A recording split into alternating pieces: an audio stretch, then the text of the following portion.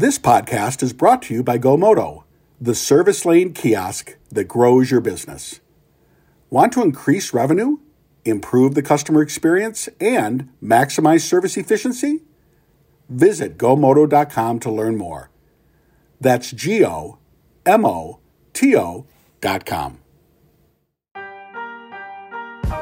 Hello, and welcome to Daily Drive. It's Tuesday, May 10th, 2022. I'm Jamie Butters, Executive Editor of Automotive News. We're talking EVs, we're talking digital retail. It's a tough stock market out there, but the factory market, it's red hot. Plus, how a reporter's hunt for an affordable car uncovered a new trend in older vehicles. We'll get into that a little later. First, let's run through all the news you need to know to keep up in the auto industry. Rivian stock fell more than 20% on Monday after a report that Ford and other investors were selling millions of shares. CNBC's David Faber tweeted over the weekend that Ford was selling 8 million Rivian shares through Goldman Sachs, and another investor was unloading even more shares through JP Morgan.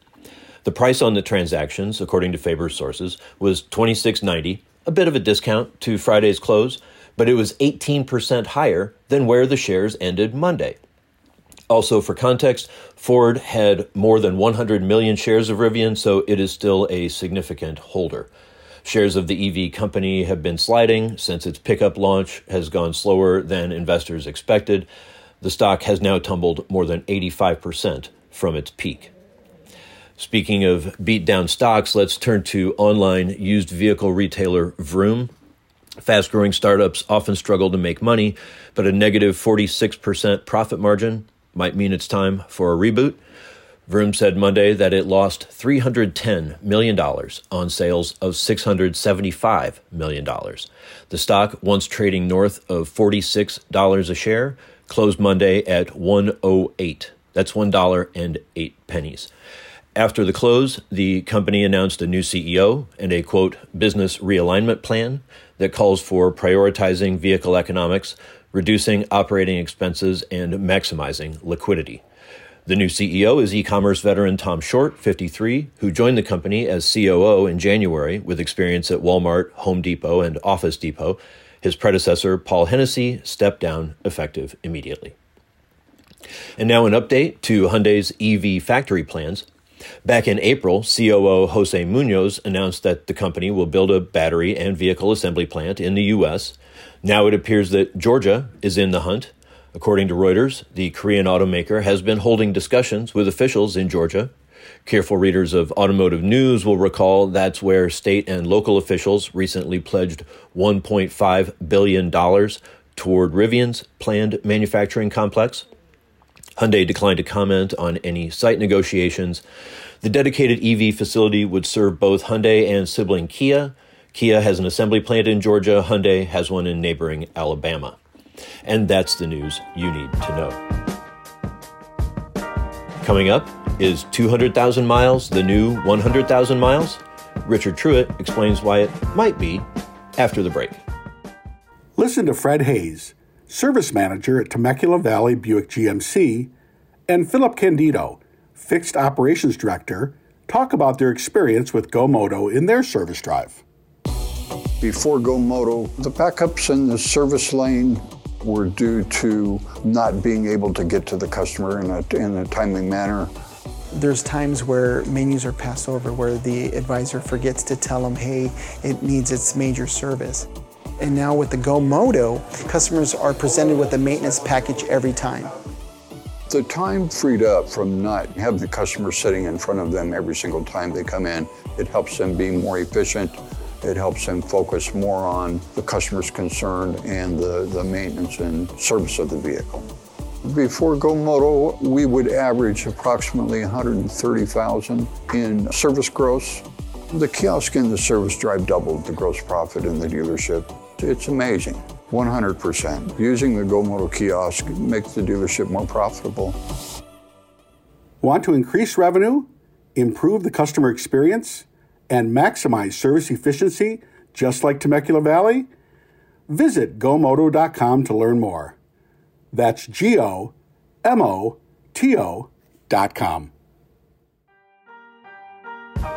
Welcome back to Daily Drive. I'm Jamie Butters.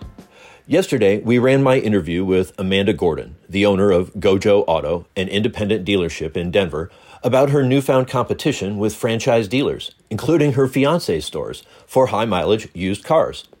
That coincided with the publication of a package of stories about very used cars and their new place on the retail landscape.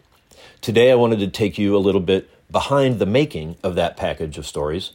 Richard Truitt often writes about engineering matters, among other things, as a reporter for automotive news.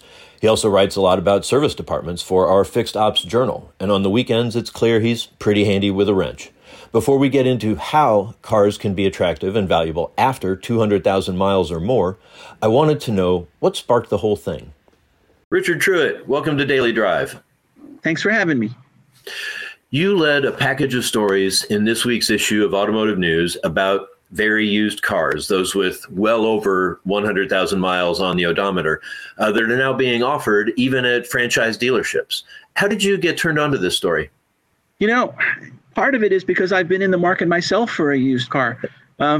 My wife started working at home during the whole COVID thing, and her lease expired, and we decided we weren't going to spend a fortune to have a car sitting in the driveway.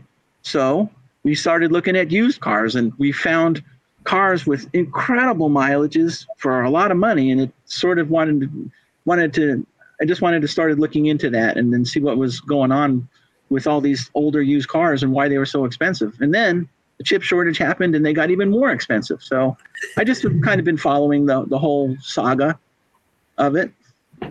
Yeah, they've gotten more expensive and they've gotten onto lots where they didn't used to typically be sold. So that's an interesting change. And of course, here in the news business, we like change. We like to acknowledge it, recognize it.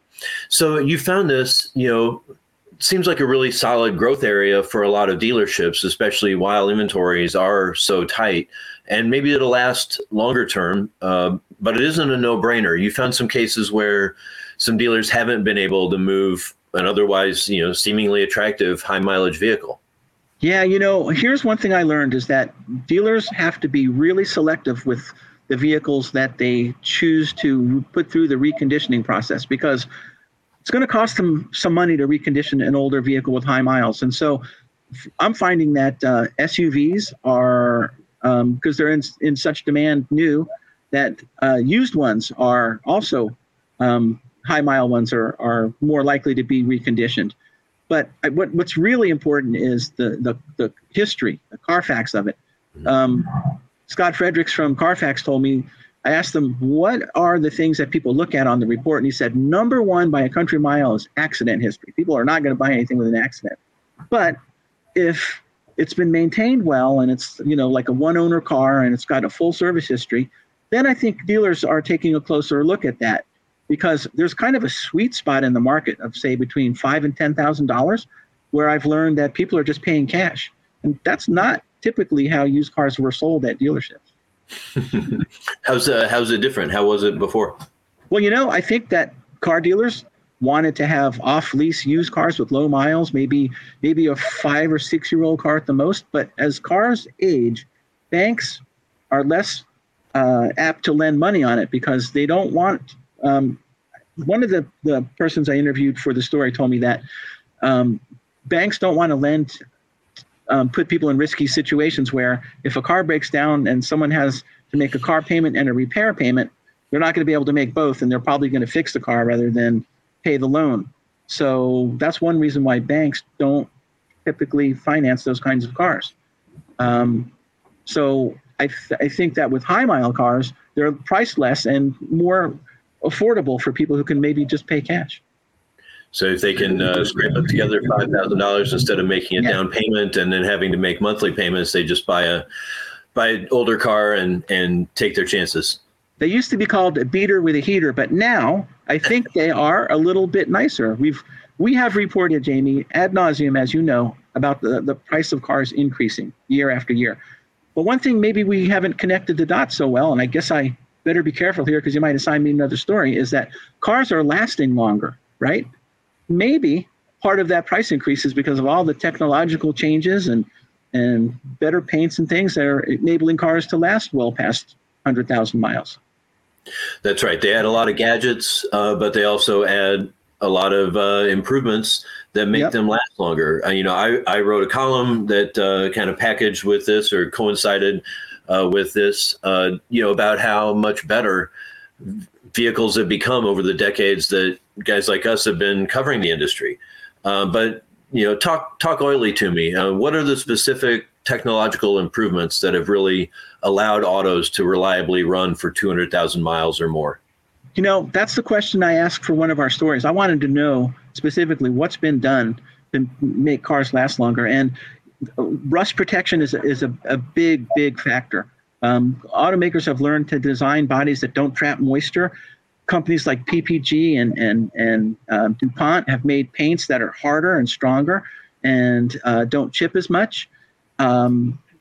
Suppliers like ZF build transmissions that are designed to last the life of the vehicle, however long that may be.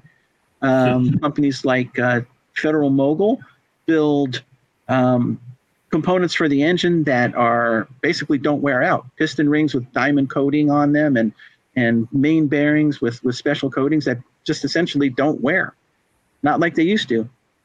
That's incredible. The sealing systems and just everything, they're so much more precise than they once were. One of the persons I interviewed for the story said 200,000 miles is the new 100,000 miles. They may be right. It could be that cars with reasonable maintenance and that are taken care of, not parked in the snow every winter, may last 200,000 miles now.